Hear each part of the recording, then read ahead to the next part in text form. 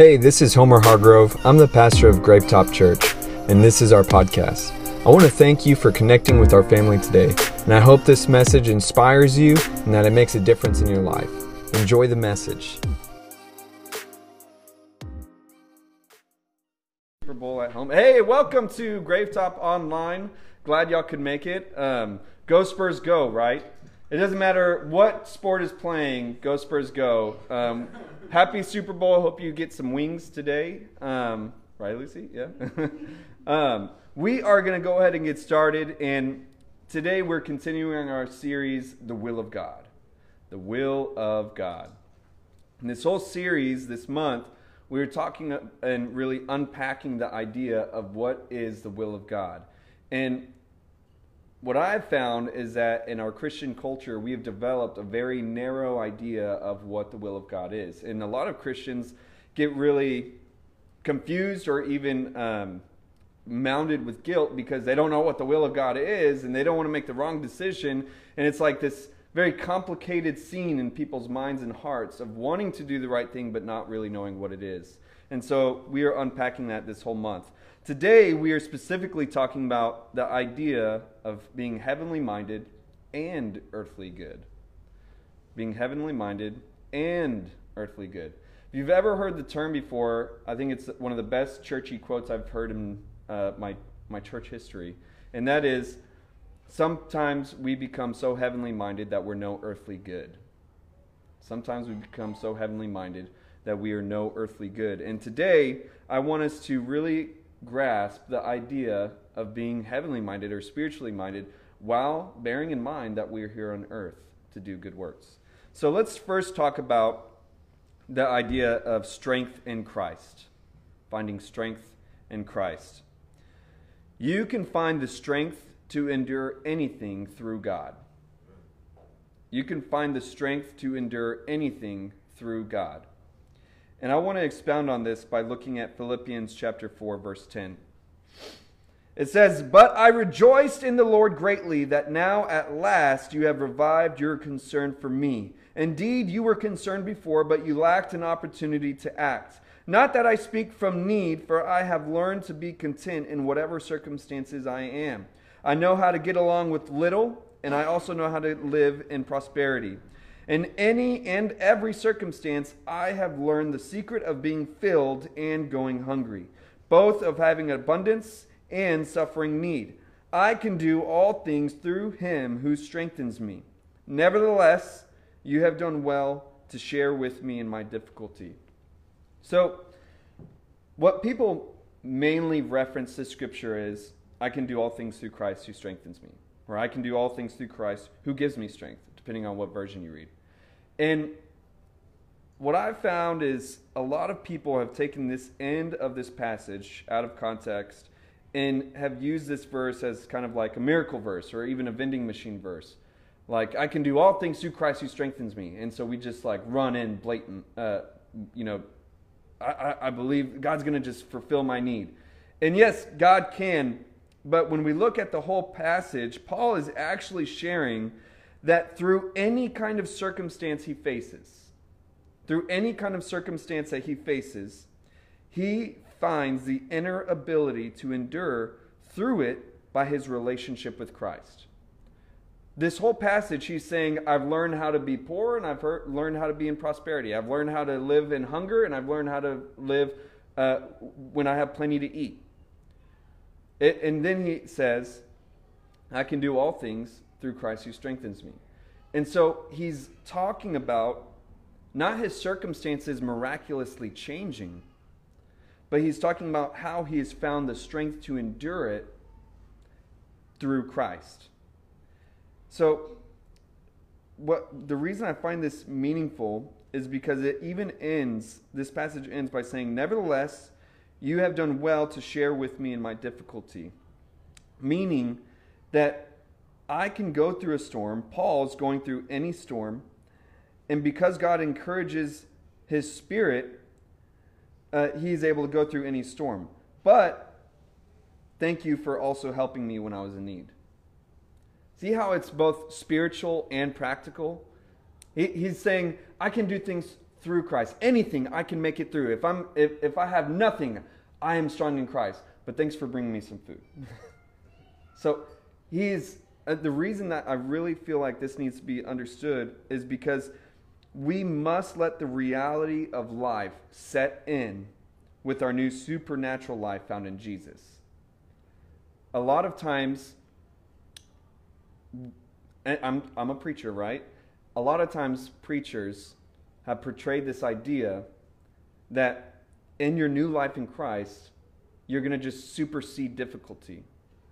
You're going to supersede trials or bad circumstances. I mean, I don't know how many times I've heard a message that that I'm not going to experience lack. That if I just trust God, He's going to supply all my needs abundantly, overflowing out of my lap, more than I can handle. And I was like, I could see that with my kids, like they're blessings that I can't handle, yeah. But this idea that I simply trust God and I'm going to become rich. I can do all things through Christ who strengthens me. And I want us to understand that we are given this new supernatural life in Christ while still living in the reality of this earthly life. Y'all feel me? And when not every situation is going to be God parting the waters for you. That's a tough pill to swallow. Not every situation is going to be God parting the waters for you. Sometimes it's going to be Him helping you not to drown while you're swimming through it. That's God's help sometimes. Because you're still giving it everything you got. And if it was just you, you would have drowned. But He's helping you to survive. He's helping you to stay above water, to make it through, to endure. He says, gives me strength. He's giving him strength to endure through it. And a lot of times when we imagine that God is giving us strength, we forget that we're still here. And so we get confused and thinking like, God, I thought you were supposed to help me. But He is. We wouldn't have made it this far. We wouldn't have endured through it. But it's still going to hurt. We're still going to feel. We're still going to feel exasperated as we go through it. It makes me think about when we first moved back to San Antonio to start this church. And I was just telling Lauren, I think it was yesterday or the day before. Don't hold me to it. But I was saying, man, God has brought us so far. It is like the first time in the last several years to where it feels like we're not drowning. And I was looking back just when we first moved here and I was going from job to job. I was thinking about how I would drive for Uber and Lyft till 3 o'clock in the morning, 5 to 3 in the morning, just picking up people all hours of the night. People doing cocaine in the back of my car. That's when I was like, I think I'm done for the night. Taxi cab confessions, like crazy. I had crazy stories, and my rule was I just agreed with whatever anyone told me. People were telling me that they're prostitutes, and I'm taking them to the client. I was like, hey, whatever pays electricity. Just drop them off like, I need to Lysol this back seat. But what I'm getting at is those beginning years were so hard, so difficult. Times I would be just yelling in my car, asking God, why aren't you helping me? But it's because I was past my breaking point, but I was still living. And see, I was still alive. I was still breathing, even though it felt like I was drowning. And God was sustaining me through it. And it's in those times, it's where we get the most confused and doubt God's strength in us. That we doubt God is with us. But let's not take this verse out of context. When we moved here to start the church, this verse was alive and powerful. God, I can do all things through Christ who strengthens me. We're going to go out in faith and start this church. Then we get here, it's like, this is a jip. What happened? But see, He was giving us strength to endure through those hard years. It's not every situation that He's going to part the waters. Even when we look at David defeating Goliath with just a sling and a stone.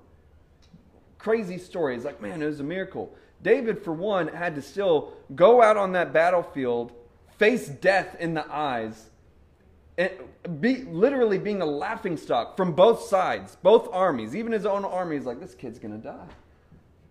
And with a sling and a stone, he just, in faith, threw that stone. And If you've ever been a kid before, depending on like how you grew up, if you've ever thrown rocks at your friends, it's like you have rock wars. I remember being on this big hill of rocks, and it's like kind of king of the hill, and you just getting like any rock you can find and throwing them at your friends. Just like, you know that it's like probably not safe, but you do it anyway. And then if someone gets hurt, you're like, what? That's crazy.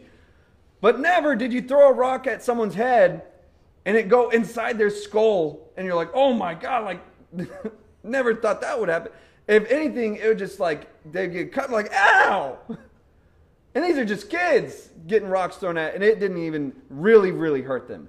Now you're talking about a Goliath, this giant, that gets a rock thrown at him, and it sinks deep into his skull. It wasn't just the rock. It was God strengthening David's arm. He still had to do it. He was still working at it, but the Holy Spirit gave him the strength to do what he couldn't do. But he was still doing it. And even after that, it says that David fell. David ran over to that giant. And people forget this part of the story. He grabbed Goliath's sword and cut off his head. It gets really graphic after that. It's not like, oh, it's just like stones. There's no blood. He cut off his head and carried his head around as a trophy. But we imagine sometimes in our battles that God is going to do every single step. Oh, well, God is going to serve the head of my enemies to me. There's like songs like that. I'm like, what kind of battle are you facing? Like, you're praying for beheadings and stuff. But David still had to get this sword that was oversized for him. It was a heavy sword. He could barely lift up, and he had to still do his work. I'm trying to expound on this idea that we use our fleshly bodies with the Spirit of God. So don't imagine that you won't experience hardships anymore, but simply know that Jesus can give you the strength to endure it. Jesus can give you the strength to endure it. I know, that's such an encouraging message, right? So let's go on to our next point, which is something suitable. This is where we're going to break down the idea that God isn't insecure when we use things that He created to help us in the world. Let me say that again. God, who is the creator, isn't insecure when we use things that He created to help us in the world. What do I mean by that? Let me just share an idea for you. In Genesis chapter 2, starting in verse 18, it says, "Then the Lord God said, 'It is not good for the man to be alone. I will make him a helper suitable for him.' And out of the ground the Lord God formed every animal of the field and every bird of the sky and brought them to the man to see what he would call them. And whatever the man called a living creature, that was its name. And the man gave names to all the livestock and to all the birds of the sky and to every animal of the field. But for Adam there was not found a helper suitable for him. So the Lord God caused a deep sleep to fall upon the man. And he slept, and then he took one of his ribs and closed up the flesh of that place. And the Lord God fashioned into a woman the rib which he had taken from the man and brought her to the man." So the reason I wanted to share the creation of Eve is because God created woman so that man would not be alone. He literally created earthly companionship. He created earthly companionship. He declared it is not good for man to be alone. Right? That's what we just read. This is all while God himself would walk with Adam in the garden. God would walk with Adam in the garden. And he said, it is not good for man to be alone. Perfect Valentine's Day message coming up, right? Yes, God is the source of everything. He's the source, he's our fulfillment, yes. But he's also the source of everything good that has been created in the world. Because God is the creator of all things, he doesn't feel insecure when we use the very things that he created and intended for us to use. There are moments where we put greater importance on the created rather than the creator. And that's where we always have to check our hearts. It's like, the idea of, I feel like a perfect example is actually like government assistance. I've one time heard someone, the idea that someone was like, well, I want to trust God instead of the government. And I was like, dog, God created the world, God created government to help you. What if perhaps that you're in this position where God had put you in a place where your needs were met through this system?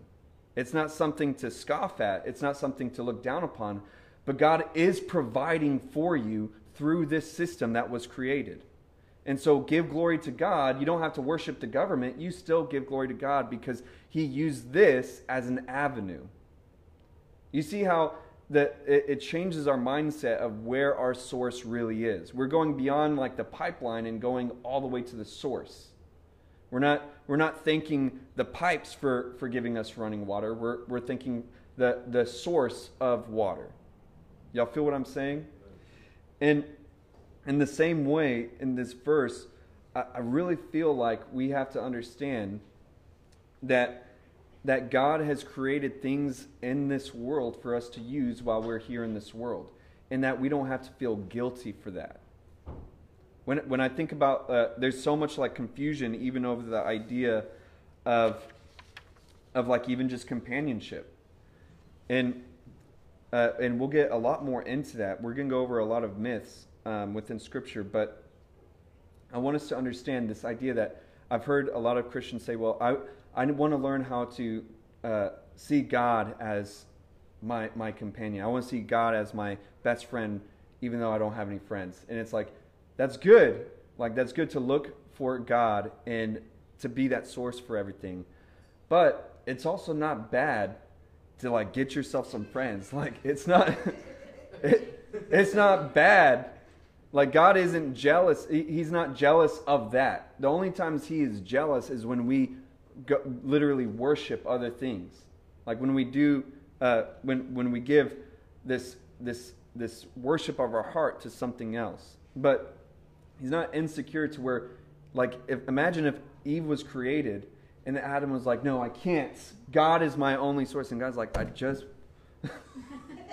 just created her for you.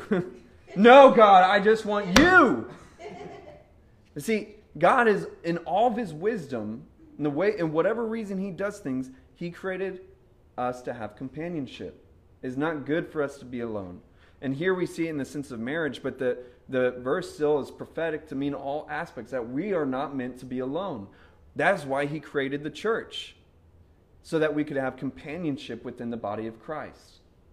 And in no way is God trying to call us to like the superior holiness of being in earthly bodies, but only looking for heavenly connection.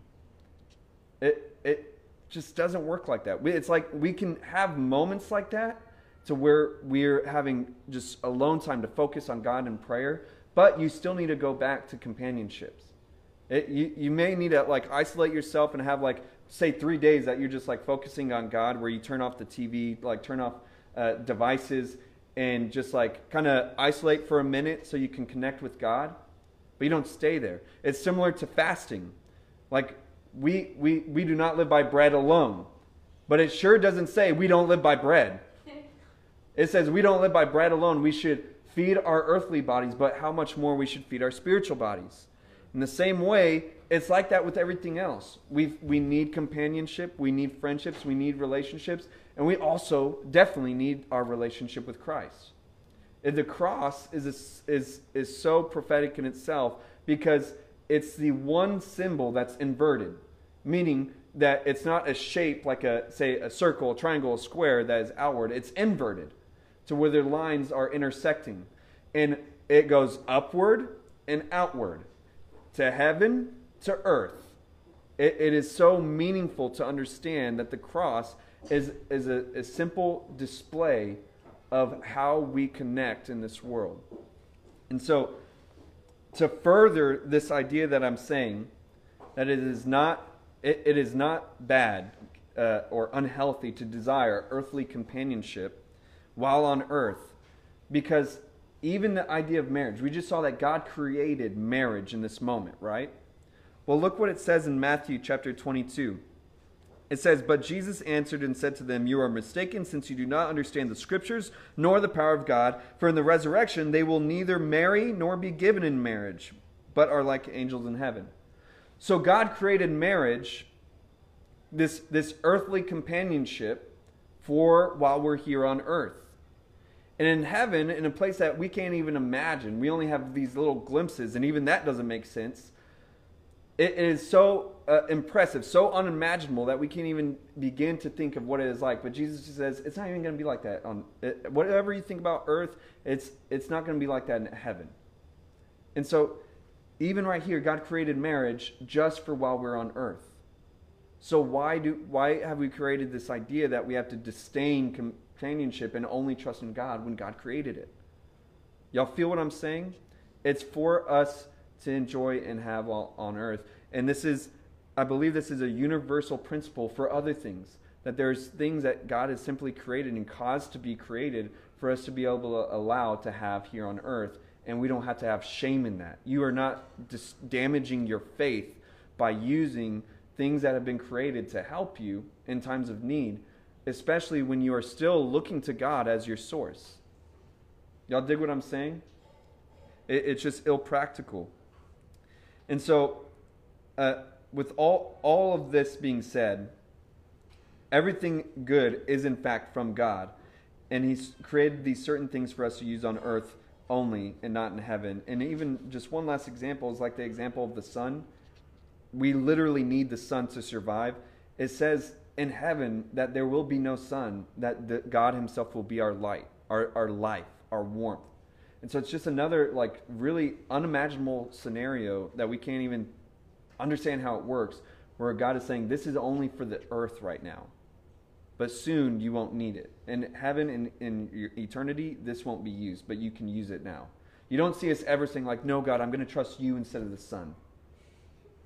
No, it's ridiculous. In the same way, it's a created thing that He used to help us. In other ways, He's caused created things to help us, and we don't need to flick our nose at.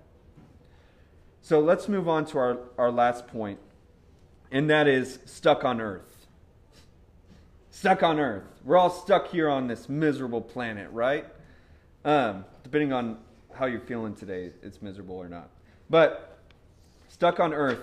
And I want us to understand that even though we look to heaven, we still live on earth. Even though we look to heaven, we still live on earth. And in this last point, I really want to debunk some myths that we have picked up in our Christian culture. And as I am debunking these, I want y'all to just hear me out before y'all start throwing stones, before you throw tomatoes at me, any kind of negative vibe that you want to have as I share these myths, and just hear me out for what I'm saying for the full picture. Let's first start by debunking the myth of live by faith, not fear. What? Now let me be clear in what I'm saying. I am not saying that we should live by fear, not by faith. I'm really wanting to expound on how far that idea goes. Okay? Because yes, we live by faith, not by fear. But we have taken that way farther than it was intended. Okay? And let me show you. In Acts chapter 9, verse 23 through 25, this is Paul, shortly after he is converted to a Christian. It says, when many days had elapsed, the Jews plotted together to do away with him, but their plot became known to Saul, and they were also closely watching the gates day and night, so that they might put him to death. But his disciples took him at night and let him down through an opening in the wall, lowering him in a large basket. Living by fear, hiding in the middle of the night, being let down secretly. What I'm trying to get at is, yes, the statement is true. We live by faith, not by fear. It doesn't mean that we have to live foolishly either. It doesn't mean that we have to live foolishly either. Here we see Paul afraid for his life. He is afraid for his life, and so he secretly leaves the city in order to avoid certain death. How could he? He's living by fear in this moment. No, he's living by common sense. He is not testing God. And see, that's what we do sometimes. It's like when Jesus told the devil told Jesus, turn these stones into bread. Or, no, I'm sorry, wrong verse. He told, wrong temptation. He told Jesus, jump from this mountain, for it says in scriptures that the angels will carry you, make sure that you don't hurt your foot on a stone. That's living by faith, not by fear. That's what the devil's tactic was. Aren't you really going to live by faith and jump off of here and know that God is going to save you? And Jesus said, the Bible also says, do not test the Lord your God. Here, this is common sense that Paul is using. And he's not testing God, saying, well, God will just protect me. I'll go out and God won't let them harm me. No, he gets let down by a basket, and he uses common sense. And it is okay to use common sense while we still live on earth. Yes, there are other moments in life where God may tell us to do something very counterintuitive by faith in order to display a miracle. Yes, there are times where God will do that. But I'm simply saying that he also calls us to figure things out in natural and simple ways too. There's times where he just calls us to figure things out in natural and simple ways too. I would beckon the idea that when we read in Scripture miraculous moments that were displayed to where it seemed counterintuitive were usually moments that were life and death, and were forming the direction for the entire country of Israel. Moments like Gideon's saying, take only 300 men. It was a huge act of faith. And it was God was clearly telling him multiple times, and Gideon even put out his fleece and tried to ask God to confirm it in different ways. And it was a miraculous moment to bring spiritual revival to the people of Israel, as well as practical deliverance from the oppressing nations. It was a big deal. Talking about an entire liberation of a country that was being oppressed. And we often take those miracles, like, God, I'm about to buy this new car, and I need you to do a miracle. I'm going to walk in there, and I'm going to just give them my card, and I believe you're going to just supply the need. I've heard of real stories like that. I need a new car. My old car works just fine, but I need a new one. And see, we try to take these miraculous, life-changing, world-changing miracle moments and apply them to really ordinary needs in our life. Not even needs, wants in our life. Do y'all see the difference? So yes, we live by faith, not by fear, but we also use common sense too. Okay? Another myth that I want us to debunk today. Just trust God for your healing. Just trust God for your healing. I want to just share this scripture. 1 Timothy 5:23. Paul is talking to Timothy, and at the end of his talk with him, he says, do not go on drinking only water, but use a little wine for the sake of your stomach and your frequent ailments. Now, before I expound on this, I want us to understand, yes, Jesus is our healer 100%. I believe that honestly, I believe that people should go to Jesus for their healing first before they go to anyone else. I really do believe that. I've seen people miraculously healed, tumors literally disappearing. I've seen people literally blind in one eye being able to see. I've seen real bona fide miracles. And Jesus is our healer 100%. I myself have experienced God's healing multiple times in my life. My wrist was broken at one point. I was supposed to have surgery. Couldn't afford the surgery. I literally had a miracle moment where God healed my wrist, and I was able to fully mobile. While before I couldn't use it. I had injury on my leg. I had a limp, and I would pray for God to heal me, and I would just go running in faith, and I was completely able to run when I had a problem just walking. I run for miles and miles. I would run for 7 miles when it was hard for me to just walk normally. And so I am saying 100% Jesus is our healer. But even with the woman with the issue of blood that we read about in the Gospels, she spent her whole life looking for healing from natural ways. It says that she would go from doctor to doctor and looking for medical intervention, but nothing worked. In fact, things got worse. Okay, a lot of us have experienced that too. And nothing else worked until she encountered the miraculous healing touch of Jesus.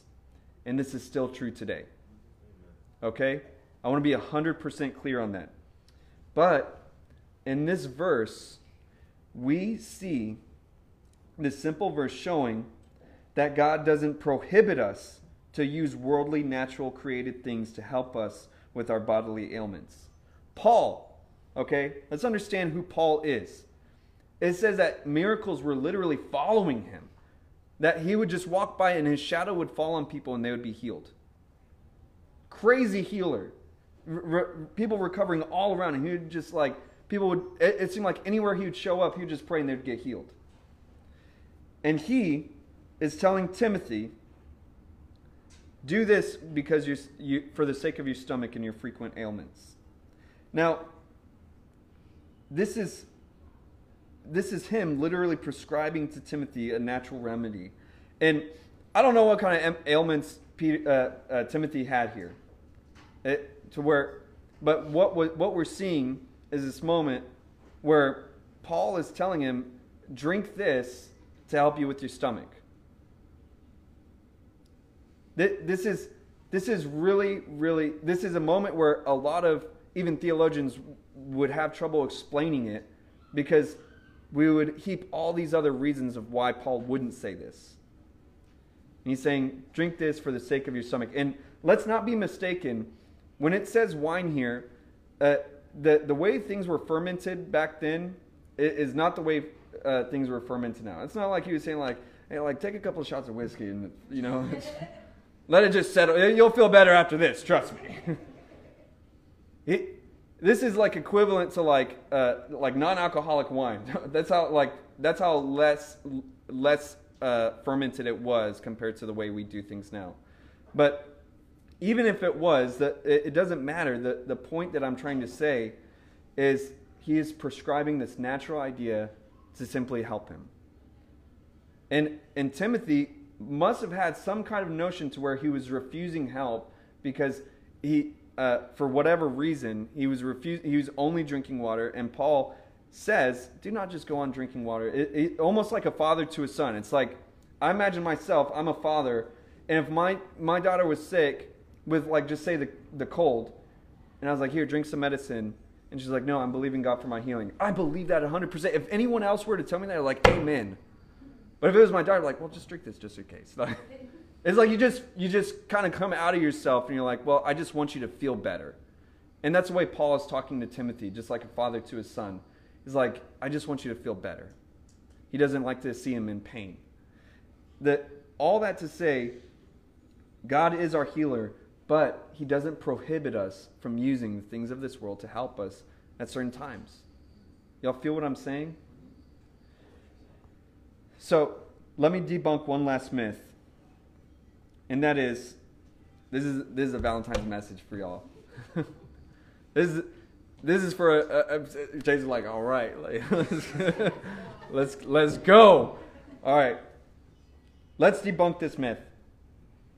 Maybe I'm just called to singleness. Let me look at all the single people real quick. Maybe I'm just called to singleness. I don't know how many times I've heard Christians say that. They're just discouraged. They're over there on Christian Mingle, like I'm trying to do it the right way. And they're looking at all their profile pictures and like, maybe I'm just called to singleness. These are some of the ugliest people I've seen in my life. And they're all Christian. I'm just called to singleness. That's what it is. It's all my past that God is now bringing forth and saying I have to just trust him now. See, that's great and all, but let's look at what the scripture says. In 1 Corinthians chapter 7, starting in verse 8, Paul says to the church of Corinth, but I say to the unmarried and to the widows that it is good for them if you remain even as I. Talking about single. But if they do not have self-control, let them marry. For it is better for them to marry than to burn with passion.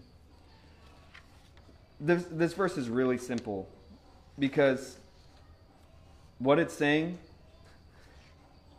let's go back to it. He's saying, if you're unmarried, you're widow, you can be single too, just like I am. And keep in mind, what is Paul doing? Is he just at home, like having a normal life, normal job? No, he's literally traveling life and death scenarios all the time. He's shipwrecked countless, all these times. He's left for dead. He's been beaten with rods. He's not necessarily a family man. He takes his own life at risk all the time for the benefit of presenting the gospel everywhere he goes. So that's why he's saying it's good for you to stay as I am, because you have less responsibility to be able to just focus on doing even reckless things for God. But if you don't have self-control, you better just get married. If you want to, then you better just get married. That's what he's saying. If you want to, then go ahead. Let me share this the rest of this verse. Going down 1 Corinthians chapter 7, verse 32.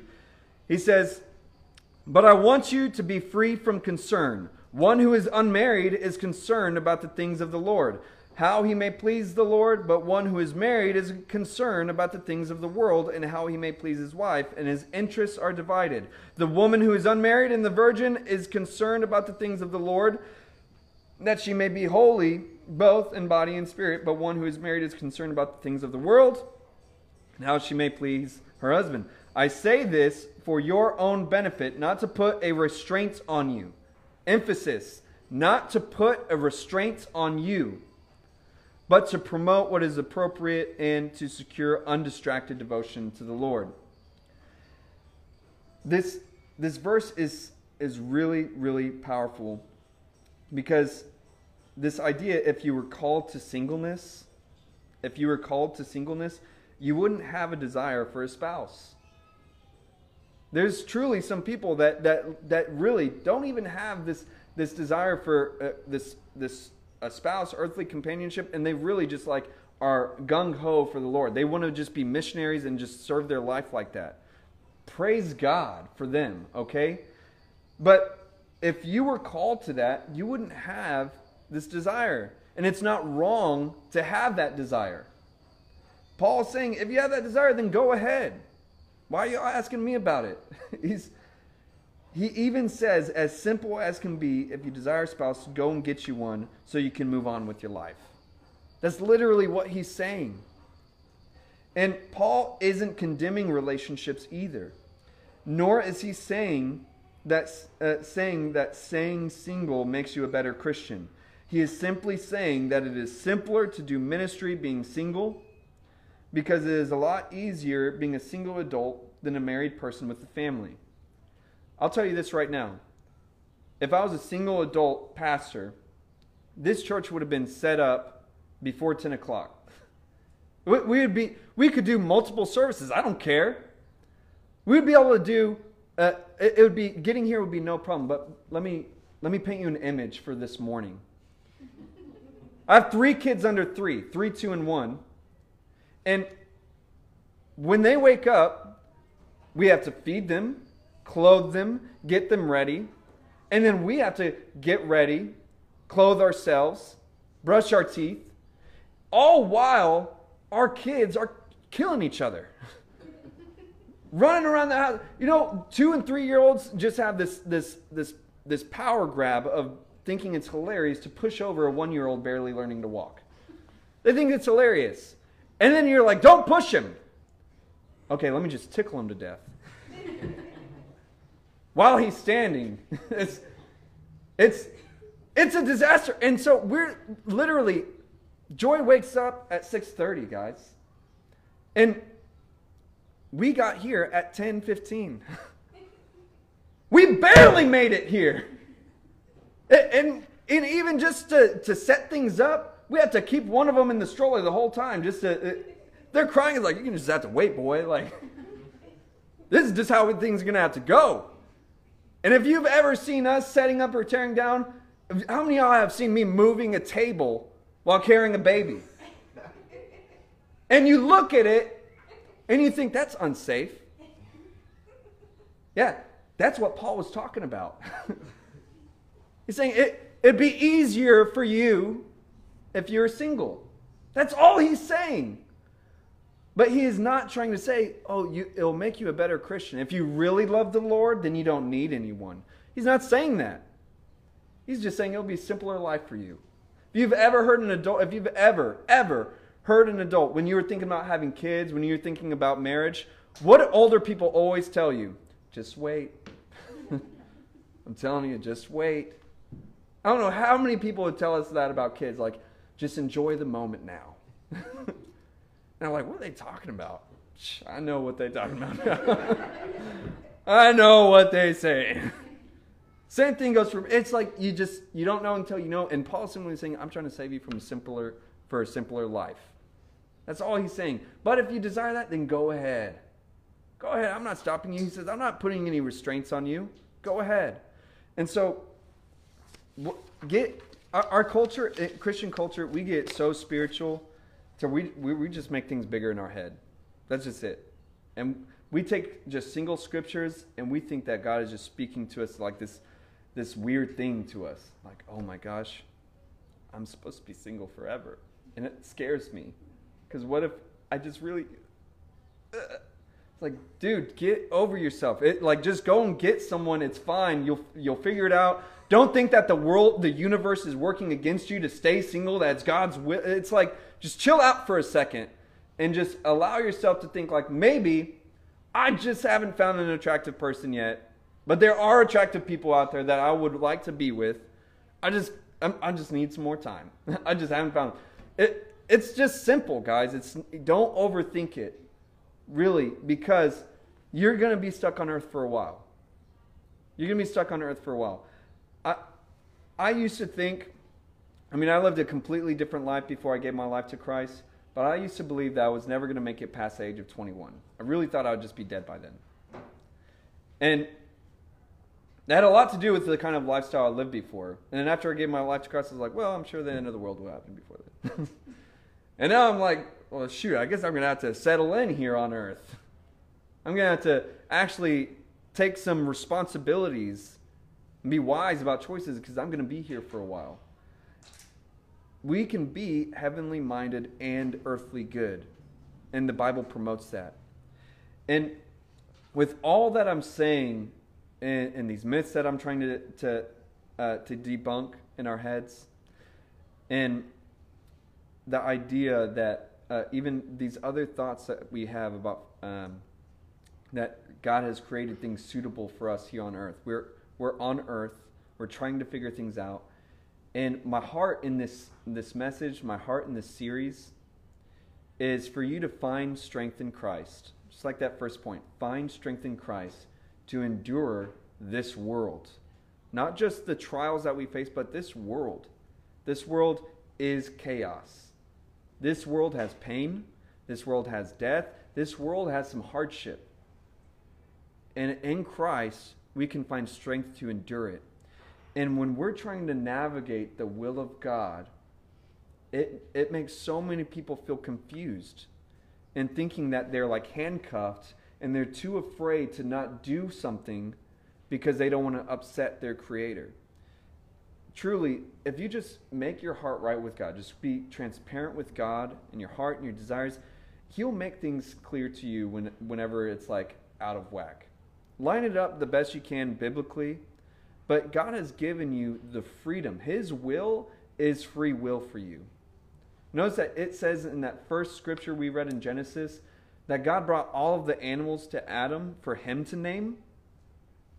God had full power and creativity to name every single animal, but He gave Adam the free will to choose how to operate in this world. And He's given us so much free will. So much free will.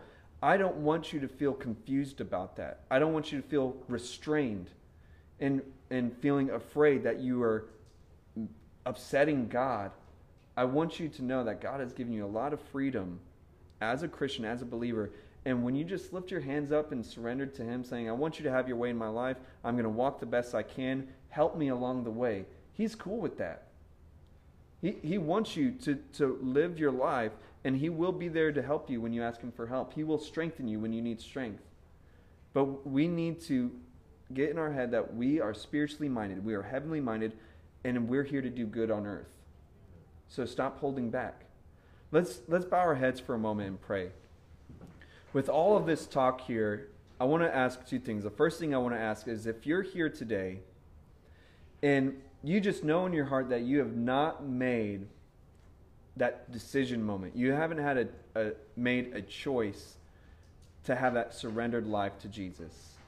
You haven't had a surrendered life to God. You've been kind of trying to navigate your way to Him, and you've been trying to even maybe get things right in your life to please God. You have this idea, I want to get right first before I come to God. That's not really how it works. Jesus says, just come as you are, and I will walk with you through the rest. He helps us to make those wrong things right. We can never do it on our own first. And so if you're here and you want to have that decision moment and just have this moment where you enter in this relationship with your Savior, with your Lord, Jesus Christ, with every head bowed and eye closed, I want you to raise your hand. Amen. If that was you, the Bible says in the book of Romans, if you believe in your heart and confess with your mouth that Jesus is who He says He is, the Son of God that died on the cross for the world's sin and who rose from the dead, surely you shall be saved. What it's saying is, if you talk to Him yourself and acknowledge the sacrifice He made for you, acknowledge His role, His authority, who He is, and have a genuine heart, that is all it takes to start this journey with Him. Repentance isn't a dirty spiritual word. It simply means to change direction. And when we repent, it just means that we were walking away from God, but now we're trying to walk towards God. That's what repentance is. And so just have your own conversation with Jesus, your own moment right now. You don't need me to lead you through a pretty prayer. You can talk to Him yourself. Now, the other thing I wanted to ask is that if you're here, and maybe what I talked about today when it comes to the will of God, and feeling confused and even hesitant about what to do because you're scared of making the wrong choice, and today was just something that you needed to hear to feel a sense of relief. If that's you, I want you to raise your hand. Amen. Amen. I see your hands. So God, right now I pray for the Holy Spirit to rest on these people, that you cause them to experience your peace and help them as they are navigating their lives. Give them direction and give them peace. I pray that you make them sensitive to your Spirit and empower them to live the life that you've called them to. In Jesus' name, amen. With all that being said, we're going to go into a time of worship, and before we do, we're going to sign off online. Thank you guys for being a part. We love you. Have a good rest of your life. I hope you enjoyed the message today. If you did, there's a couple things that you could do to connect. First is to subscribe to our show so that the most recent episode will always be in your feed, ready when you are. And second is, if this ministry has impacted you and you'd like to help us continue to reach others, you can click the link in the description or visit our website, gravetop.com, and you can give now. I'll see you next time on the Gravetop Church podcast.